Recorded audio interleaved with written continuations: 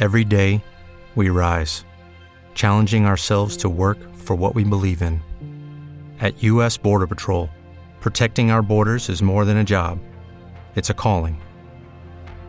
Agents answer the call, working together to keep our country and communities safe. If you're ready for a new mission, join U.S. Border Patrol and go beyond. Learn more at cbp.gov/careers. Blog Talk Radio. Hi, this is Russ Terry, founder and CEO of Life Coach Radio Network. Today's sponsor is Audible.com, a leading provider of spoken audio entertainment and information. Listen to audiobooks whenever and wherever you want. Get a free audiobook when you sign up for a 30-day free trial at audibletrial.com/lifecoachradio. That's audibletrial.com/lifecoachradio. And now, here's today's show. Hey, everybody, and welcome to Free the Hamster, a show about career change, transition, and reinvention. Tonight's episode, the 4 stages of career reinvention, Part Deux. Hi, everybody. I'm your host, Harry Prichett. And for those of you tuning in for the first time, we covered what I think are some essential ingredients for career reinvention in our last show. And tonight, we're going to dive into the 4 stages of career reinvention. And to help me go through this is the guest that, well, he's the guest on all my shows, and I think will be forever. Rob Battles. Hi, Rob. Harry, is it you? Is it really you, Harry? You've been on hold for the last 2 weeks waiting for the next show, haven't you? I did have a bologna sandwich, so I just ate that slowly. You got the one I sent you in the mail? Day. No, it never came. You promised it, but nothing came. Oh, I'm sorry. It's a pity. So the last show we discussed some of the essential ingredients of career reinvention, and tonight we're going to dive into what I have identified as 4 crucial stages of career reinvention. And as you well know, people enter these. This is kind of a structure, but and doesn't pertain to everyone because obviously there's different people are coming to this process from different places. So the person that's sick of their job and can't wait to get out of it versus the person that's just been let go. And why don't you, if you're okay with it, describe a little about what brought you to this process?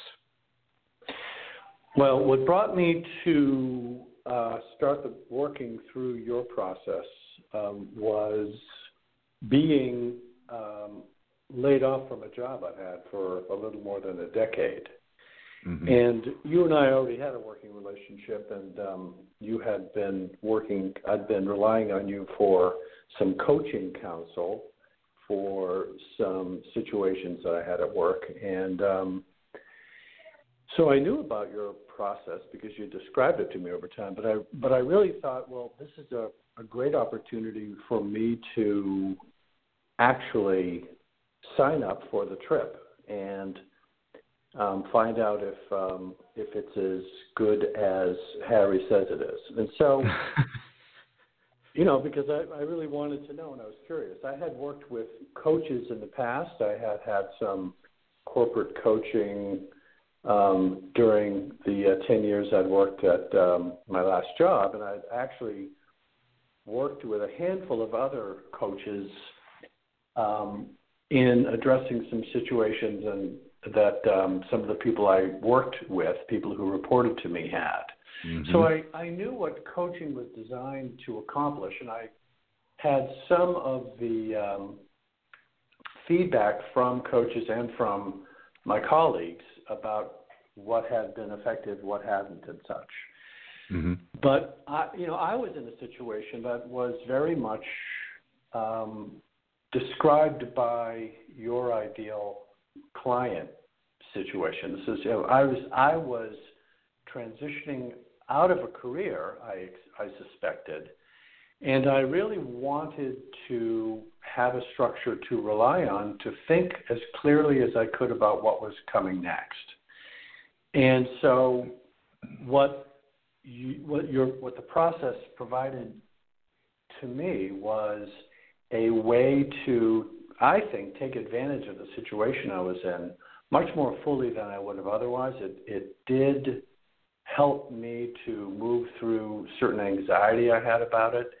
And I will say that, during certain stretches of it, when I felt a certain amount of anxiety, it was very helpful to be reminded that I was in a phase that could easily be misunderstood with wasting time or getting nowhere.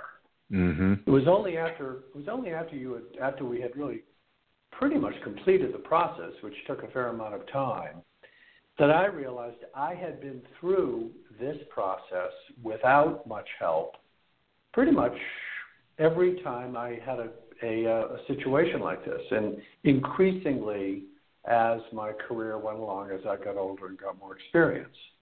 And at that point, I realized that really anybody who finds himself in this situation, and that would be most people these days. Most people do not work for one company for most of their lives. Most people will move from a job to another and will change companies, 3 or 4 or many more times in the course of a career.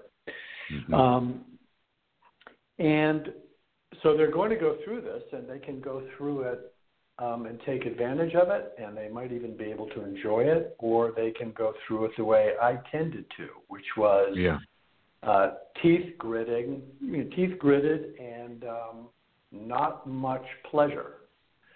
This last transition was by far the most interesting that I experienced, and I think that was because I had more experience going through it, and also I was guided through it, by you, and I found that, which is sort of why I'm a fan of your process, because I know it works. And that's why I'm able to get you on as my guest every single show. Yeah, pretty much. It's just me and the bologna sandwich for 6 hours and 6 days and 23 hours, and then we'll talk for another hour. So let's dive into each stage, and we can talk a little about, what resonated with you as we went through these, and also some of the observations you made now, looking back at them. So the 4 stages are letting go, self-assessment, a fresh vision, and a new beginning. So we'll start with letting go. So in the last show, we discussed a little bit about the different types of walls that people hit in their careers that might bring them to coaching and the exploration of career reinvention. And so after people experience their wall, whether it's losing a long-time job or reaching a point where you can't go on doing what you've been doing, there's a period of loss. And I know you and I go back and forth as to, I relate it to the stages of grief. You debate me on that. But for the purposes of me being right this evening, anyway, the stages of grief are denial, anger, bargaining, depression, and acceptance. And I want to read something, and this relates to the idea, in William Bridges' book, he talks about his first stage of transition is the ending. He believes the ending has to come first. And whether or not you're eager to leave a job behind or not, there's a part of you and a part of that work that you need to say goodbye to in order to move forward. So I want to read an excerpt from William Bridges' book, Transitions, and he writes, "To become something else, you have to stop being what you are now. To start doing things a new way, you have to end the way you are doing them now. And to develop a new attitude or outlook, you have to let go the old one you have now. And even though it sounds backwards, endings always come first. The first task is to let go. After that, you encounter the neutral zone.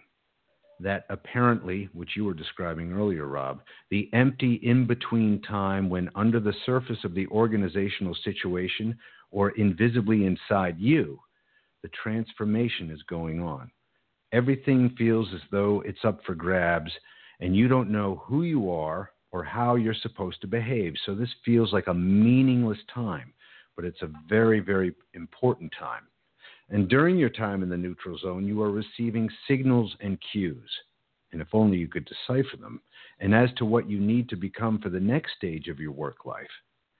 And unless you disrupt it by trying to rush through the neutral zone quickly, you are slowly being transformed into the person you need to be to move forward in your life.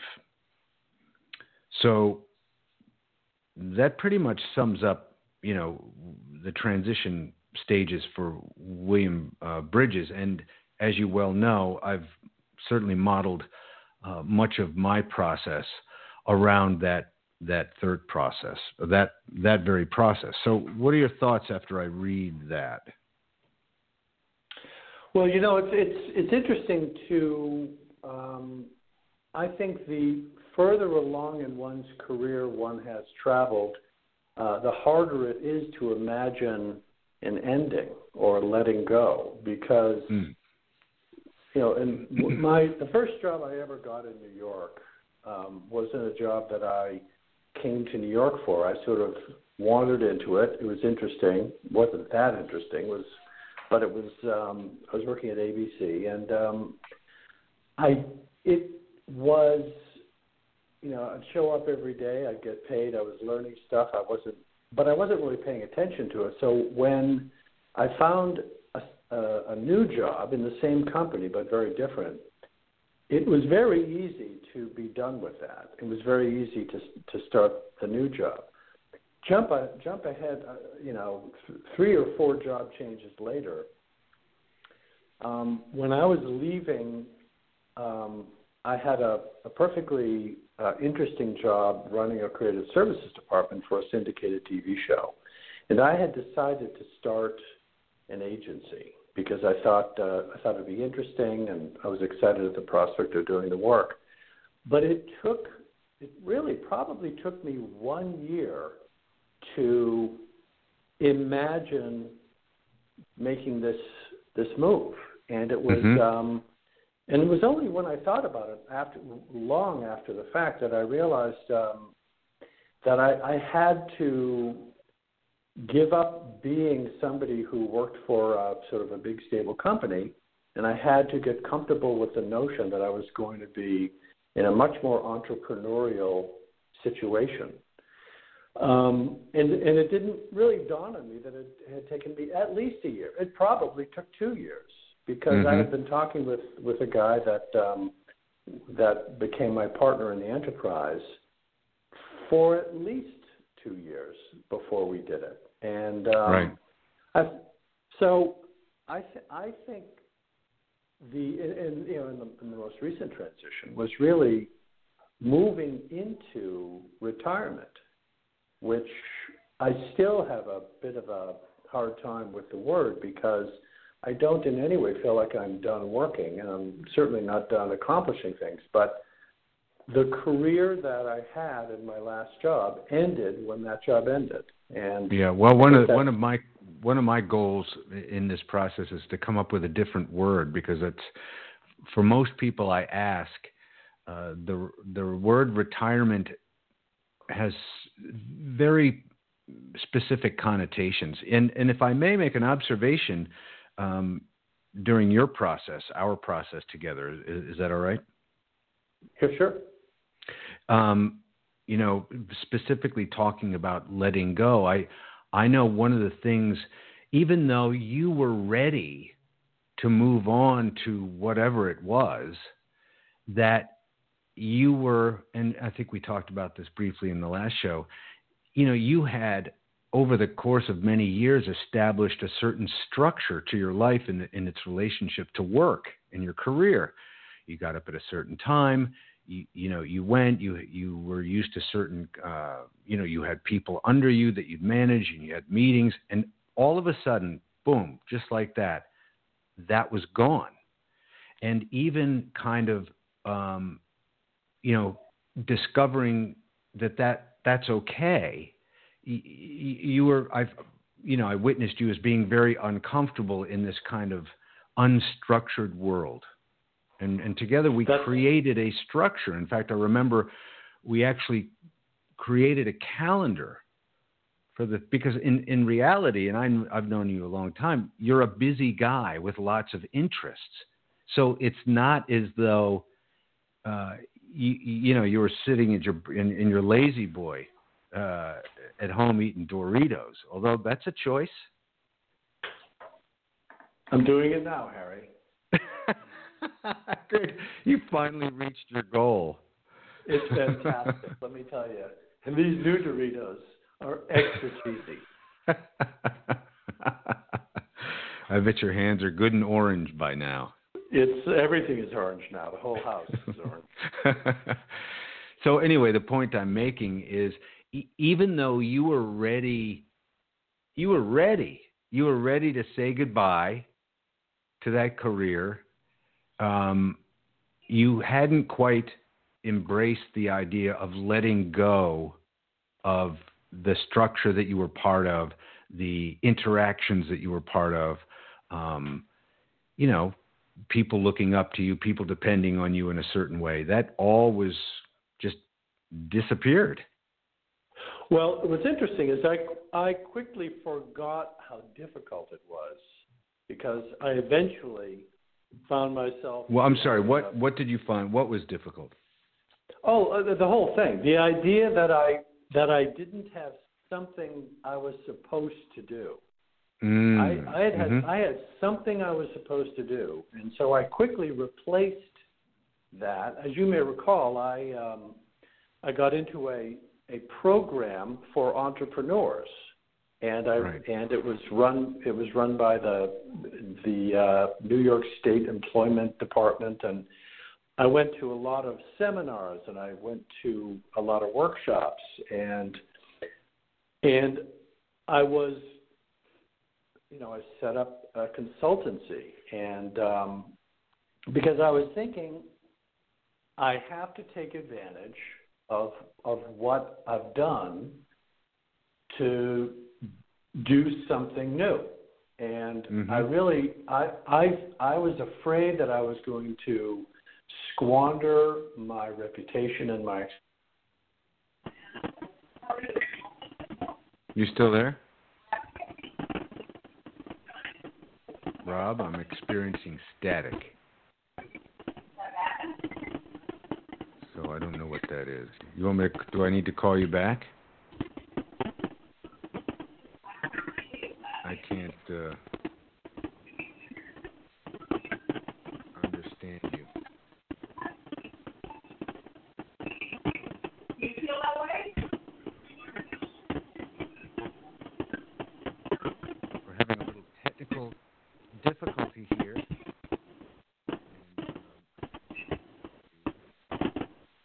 Rob back. So I'm going to hang up on him, and you can all listen to me call Rob back. Let's see if that works.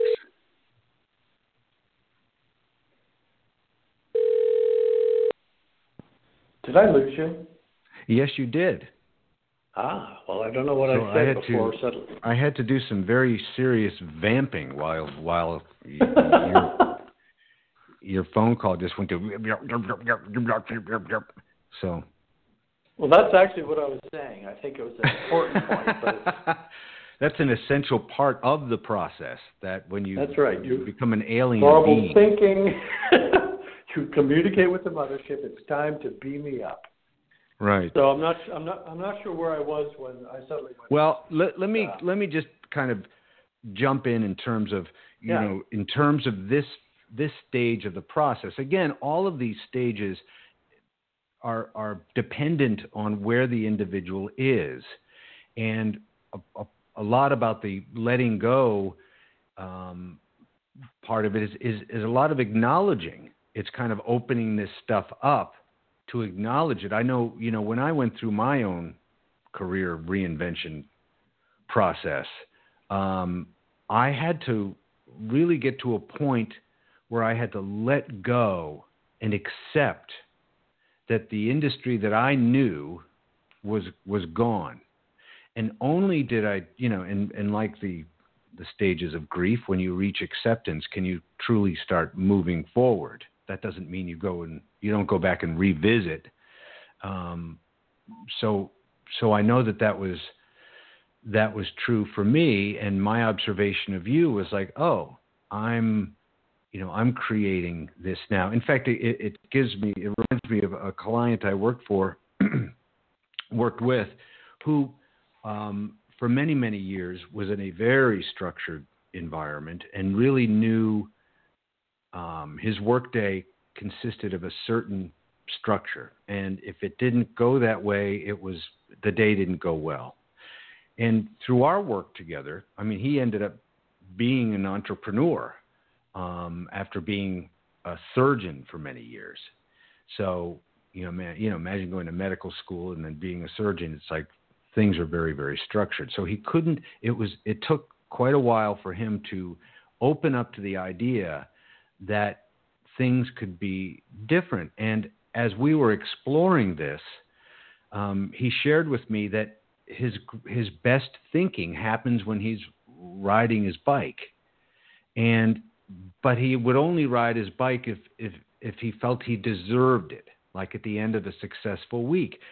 And so I pointed out to him that, as he's creating this new business, he's the painter, and his, canvas is blank, and he can paint it any way he likes. So I said, what would it look like if riding your bike was part of your work day? And that completely opened up, it started a conversation about thinking of his work day in a completely different way. I think it's very difficult and very important to imagine either notable or substantial changes in your habits. One of the things that I discovered in working with you was, well, first of all, as you know, we'd gotten fairly well down the road when a job opportunity came knocking for me. Mm-hmm. Mm-hmm. And I can summarize what happened, but it seemed to me that I had made real progress in imagining that there was a different life ahead, and I was looking for what its components would be. Mm-hmm. And suddenly I was sort of sent back to a different headspace, which was, you're going to be in the same industry, you're going to be doing something similar and familiar, and you are now going to pitch that to a prospective client. Mm-hmm. And so I did all that. I essentially organized a presentation for a return to my industry. And well, I'm going to stop you there, because I want you to hold on to that story, because I think that, because I remember when that happened, and I think it's actually, I'd like you to tell that story within kind of the stage in which it occurred. Okay. Is that okay? Sure. So we're moving into the second stage, which is self-assessment. So you can't move forward if you don't know who you are at this moment. What are your values at this time in your life? What are your strengths and weaknesses? What skills do you have? What labels have you been given by people and in turn by yourself? What roles have you played? Who have you become in relationship to your work? And you and I talked about this a lot. I mean, the very act of stopping, getting off the hamster wheel, and saying, who am I right now in my life? What's important to me? And I think, a lot of people, certainly a lot of people I speak to, are on that wheel. And it's like, I need to upgrade my resume. I need to do this profile. But they don't stop and say, is this fulfilling? Am I enjoying this work? And we can't always do that. But to stop and even think about it is can be really challenging for people. Well, and also it's quite illuminating, because by the time you've been at work for 10, 15, 20 years, there are clearly things that you're good at, that are a part of why you're being paid to come to work every day, and are a reason for your success. You may not be happy at work, but if they're paying you, that means you're doing a good enough job so that somebody wants you to keep doing it. Right. And if I'm not thinking about what it is the thing that it never occurred to me, there was a commonality in all of my work experience. Jobs that I liked, jobs that I loved, jobs that I didn't enjoy. There were things that I did enjoy in all of them. And I didn't notice that certain experiences had been a part of my work life for the entire time I've been doing it. Different jobs, different cities, different companies. And the things that I enjoyed were always a part of what made me happy to go to work every day. Right. And it was only after I saw that these themes were always part of what I was looking for at work. And because they meant something to me, I had developed skills and abilities around them, and by now I had a lot of experience doing it. And but it was only when I slowed down and started thinking, and frankly started writing down some of this stuff. And it was again one of the reasons I think the your coaching process was so helpful was because I wrote stuff down and reviewed it and saw patterns that I would not have seen otherwise. And I thought about things from a different perspective. And that was not something I was going to do on my own. Right. But when you directed me to do it, I didn't really direct helped you. me to. I didn't direct you. You directed yourself. Yes, but when we focused on values, I wasn't going to sit down and think, okay, so what are these? It was really the exercises that. Yeah. That no, and a values exercise, a values assessment is, it's a pretty common coaching tool, but it's one that provides an incredible launching pad for conversation. And I mean, there's more aha moments in values assessment. I'll give you a good example, and I'm sure I've shared this with you. A client of mine who, basically you pick your 5 top values, the things that really are important to you in this moment of your life, the things that really make you tick. And one of hers was family. And yet, admittedly, she was spending no time with her family.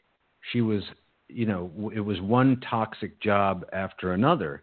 And it made her stop and think, oh, wow, and which then posed the question, so what needs to shift in order for you to honor that value? And, because I asked, so from scale from 1 to 10, 10 being the highest, how is family showing up in your life? And I think she said like 2. And so I said, so what would it take for you to bring that to a 3 or a 4? And immediately, I need to stop working as many hours, So then that brings up another discussion. So it really is an extraordinary tool to launch dialogue. Yeah, there are 2 components, and I think they're worth calling out. The first is writing it down, because for me, writing something down is sort of being in dialogue with myself. The second is having someone to talk about it with. Yeah. I do not think clearly unless I am in a conversation with somebody who's sort of paying attention and helping me think. I'm sorry, what? Writing it down. And I don't think clearly unless I'm in conversation with someone who is helping me be clear, by saying, what do you mean by that? Or I don't understand, because it's when I can describe it that I have a better idea of what's really going on. Well, you're really describing, you're describing really so much of the coaching process, because, the coach's job, my understanding of it, is to really to get clarification, be more, so in other words, this one comes up a lot. People say, I want to be more successful. And so I ask them, well, what does that look like to you? Because everyone's definition of success is, it's different. And that's true with a lot of things. So the very act of having them stop and say, what is success? Somebody, it's money. Some people, it's time with their family. Some people, it's both. And to really get focused on that then leads to even more discovery. And there's another thing I experienced in that realm, which was there were things that I had done that were part of my job that I thought, okay, this is something I can do and I can be paid for it. But when I thought about whether I wanted to do it, if there was some version of it, it was, do I want to be a sort of a consultant to some of the people with whom I've worked in the past? There was some interest.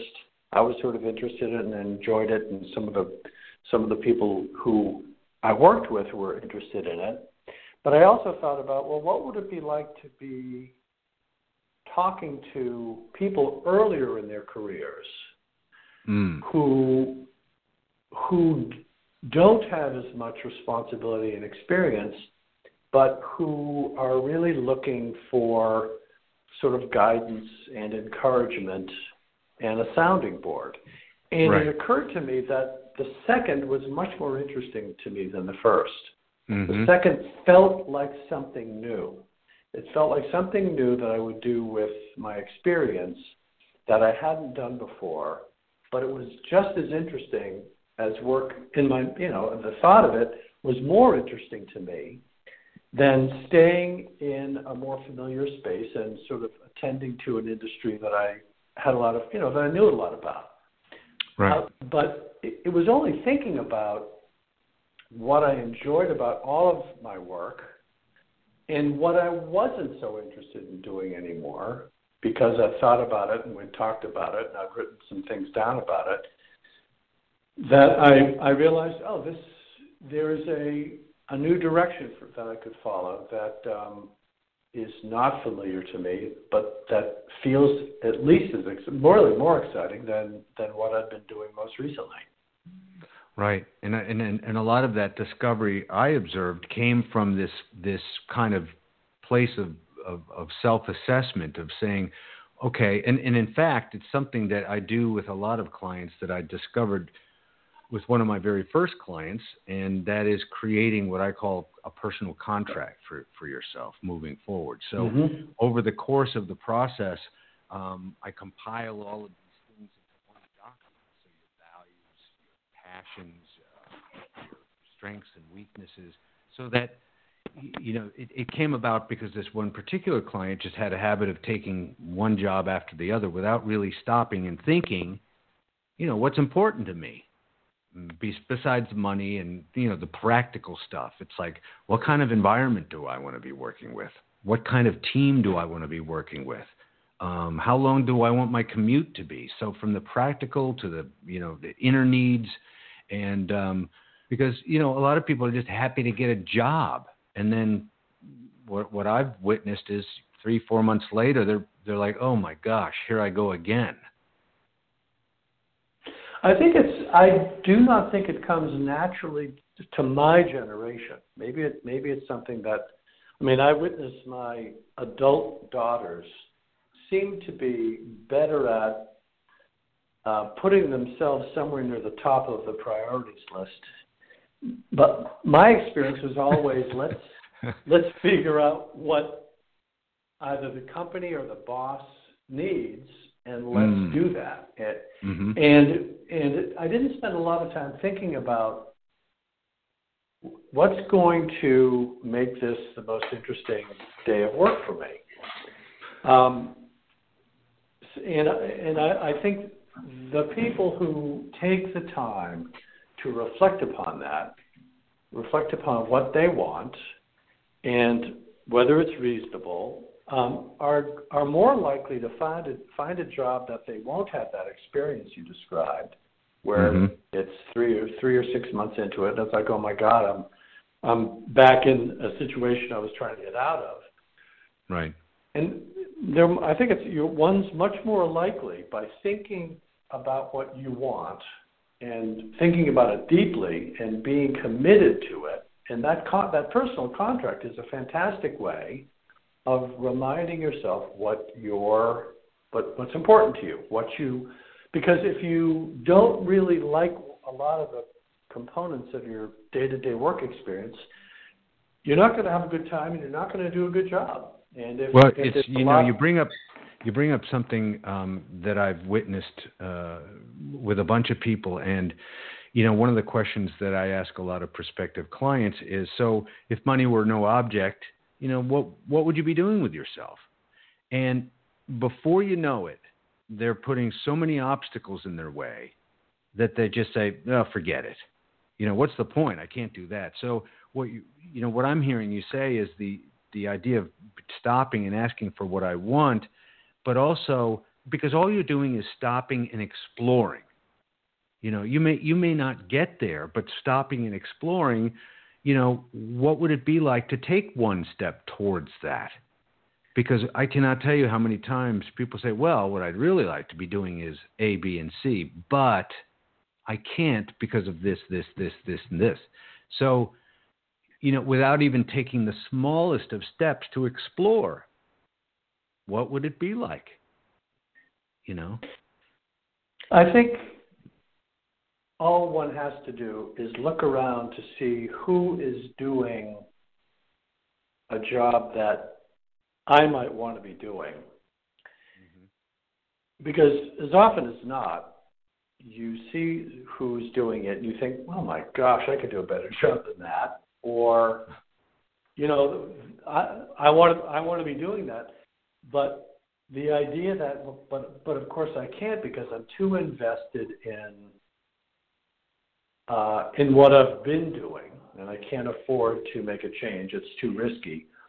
Right. And as you described it, I think you refer to it as your gremlin. Right. I have gotten very good at noticing when my gremlin has joined the conversation, because my gremlin is interested in shutting it down and preventing me from moving forward. And I'm not going to get very far if I don't move a little bit off the map and if I don't try some things I've never done before. And I've gotten in the habit of, which I owe this to you. When I figure out what it is I want to do next, I decide that I won't know if I can do it until I've tried, and it doesn't matter if it seems like the end goal is unlikely. I'd much rather give it a try and discover that I'm not going to succeed than just assume I won't succeed. Because we all have friends we have a range of friends, and some people succeeded, and it's like, oh, I sort of can't believe you decided to do that and you've made a go of it. It's like it's because they wouldn't be stopped. They were going to try and do it. I do think that success isn't as hard as I think it is. I think success is it's sometimes luck and it's sometimes timing, but often it's simply persistence. Whatever your definition of success is. Yeah.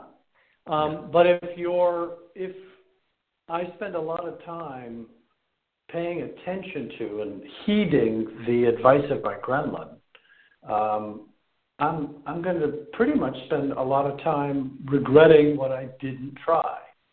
Right. And ultimately, it's up to us to decide how loud a voice we want to give that gremlin. I mean, first of all, it's acknowledging it. I mean, as you know, the gremlin work that I do is actually finding something that represents your gremlin so you can keep it close by and not pretend that it's not there. You know, to say, oh, yeah, that's that voice inside of me that says I'm not good enough.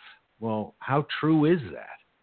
And then, you know, and then you can decide how loud you want to give that voice. Then you can go back through your history and say, how true is that? Well, it's not true because I did this, and this. All right, I need to put you on pause just for a moment to do my mid-show plug, so hang in there. All right. So I want to mention upcoming show, Undivided, with your host, Frank Maduri, February 20th, live at 7 p.m.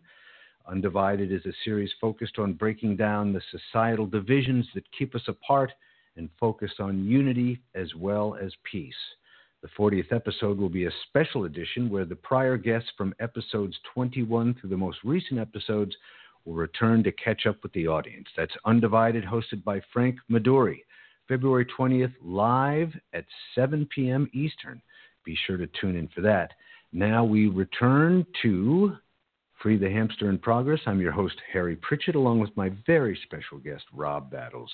And we're in the middle of talking about... Rob Battles. Yes. So we are in the middle of talking about what I think are 4 essential stages of career reinvention. And so far, we've talked about letting go and self-assessment, which brings us to number 3, unless, of course, there's anything you want to add to the last one, Rob. No, let's move along to the third.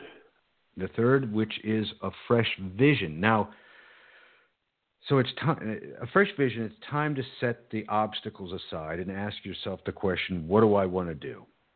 And if you could do anything you wanted, as I mentioned earlier, what would that look like? What would a perfect day be like? What kind of people would you like to work with? What brings you joy? What are your passions?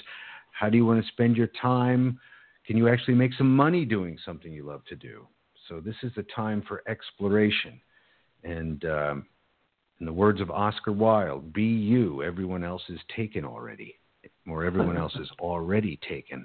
So, you know, this, I've had you put your story on hold only because that your story is part of, I believe, this stage. It's about venturing off and dipping your toe and making discoveries. So you were exploring the possibility of kind of a job similar to the one you've had in the past. So tell us your story. I'd run a creative group, and when that job was eliminated, I assumed, well, that's the end of the career. It didn't come as a particular surprise. I'd been thinking about it a little bit for maybe a year or so, and it was still shocking, but I accepted it over time, and I sort of got busy trying to identify a new direction to pursue. A job opportunity developed, and I had a very interesting experience through it because, and you know it very well because you were basically talking me off the ledge on a regular basis as I considered this. You know, my first response to this inquiry as to whether I was interested in talking about this new job, my first reaction was something that was sort of my historical response, which was, how can I trick this guy into thinking he should hire me for the job? Mm. And why? Why would you be trying to trick him? Well, the idea that, because the notion that I would be qualified to do this job. Yeah, so your gremlin was... Yeah. Immediately, the gremlin was saying, you're not going to get this job based on your merits. you're going to have to trick.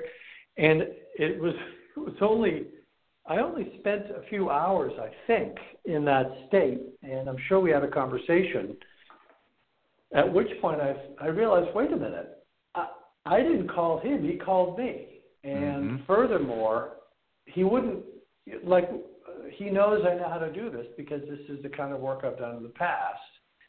And I was in the extremely luxurious position of not needing the job. I was interested in it because I like the work. And so I started down the road of pursuing the opportunity. And I sort of had to put the work I was pursuing and the explorations I was making on hold, because I thought, okay, it's time. I'm going to go get back into a familiar harness, and I'm going to go do this, and it'll be a sort of a great last job in the career. Mm-hmm. And to make a long story less long, I wound up putting together a presentation, and in the course of doing that, I realized that I actually knew what I was doing. And it was indisputable to me. Now, I've been paid to do this kind of work for a long time, and I had a great job, and I had the support of the people I worked for and such, and the people who reported to me fairly uniformly reported being happy doing so. I was able to retain, good people. But I had never really believed at my core that I knew what I was doing. Putting together the presentation proved to me that I did know what I was doing. I was very satisfied with the end product. And then the best thing that could have happened occurred, which was I made the presentation, and the guy who I was talking to about the job started treating me as if I sort of had the job. And he started telling me how I needed to change the presentation to please his boss. And I realized that that was not of any interest to me. I knew what was interesting to me about the job. And I had talked myself into believing that the job was going to be what I wanted it to be. Right. When he started describing what was next, I realized that I wasn't interested in the job, and that I was done doing that work because I knew what it was that I did want to do. Mm-hmm. And it felt like it was a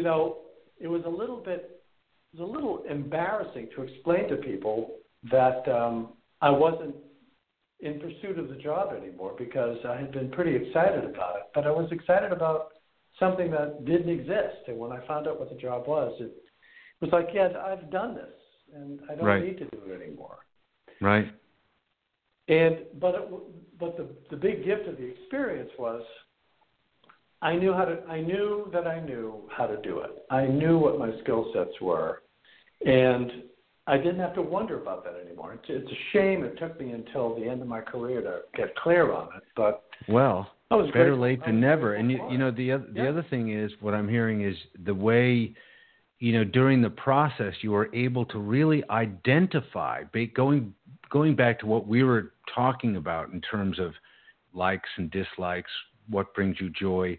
You were able to think about the things, and experience the things that you enjoyed about the work, and then to be able to really acknowledge, oh, this isn't the job that I thought it was, and what was originally described to me, and what is being described to me, I don't want that job.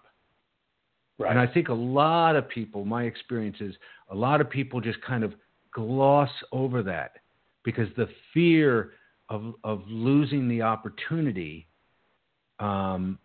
instead of seeing the other opportunity, it's like, I don't really want to do this. Let me take some more time, and it may be, there may be some hardship, but let me take some time because something I want to do is out there. We need to jump into, I just realized the time here. Is there anything you wanted to add? I cut you off there. Well, I think you're getting to something which I believe is a critical component for success on your terms with work, which is if you know what it is you want to do and you're reasonably good at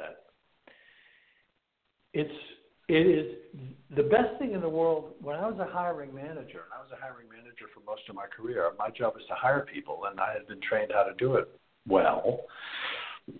And you wanted to find somebody who wanted to do exactly the job that you needed done. So if I know what I want to do, and the process that you're describing results in my knowing what I want to do, knowing what I'm good at, knowing what I'm good at that I can get paid for, knowing what I need my experience to be so that I'll enjoy it. Once I know what that is, my job is to find the person who needs that done and as succinctly as possible, let them know who I am. Mm-hmm. Because the greatest thing in the world would be when somebody would show up for an open position and they really wanted to do the job and they could prove it. They didn't just want a job. They wanted to solve the problems I needed solved, and they wanted to sort of, run the creative team or fulfill the role that was open.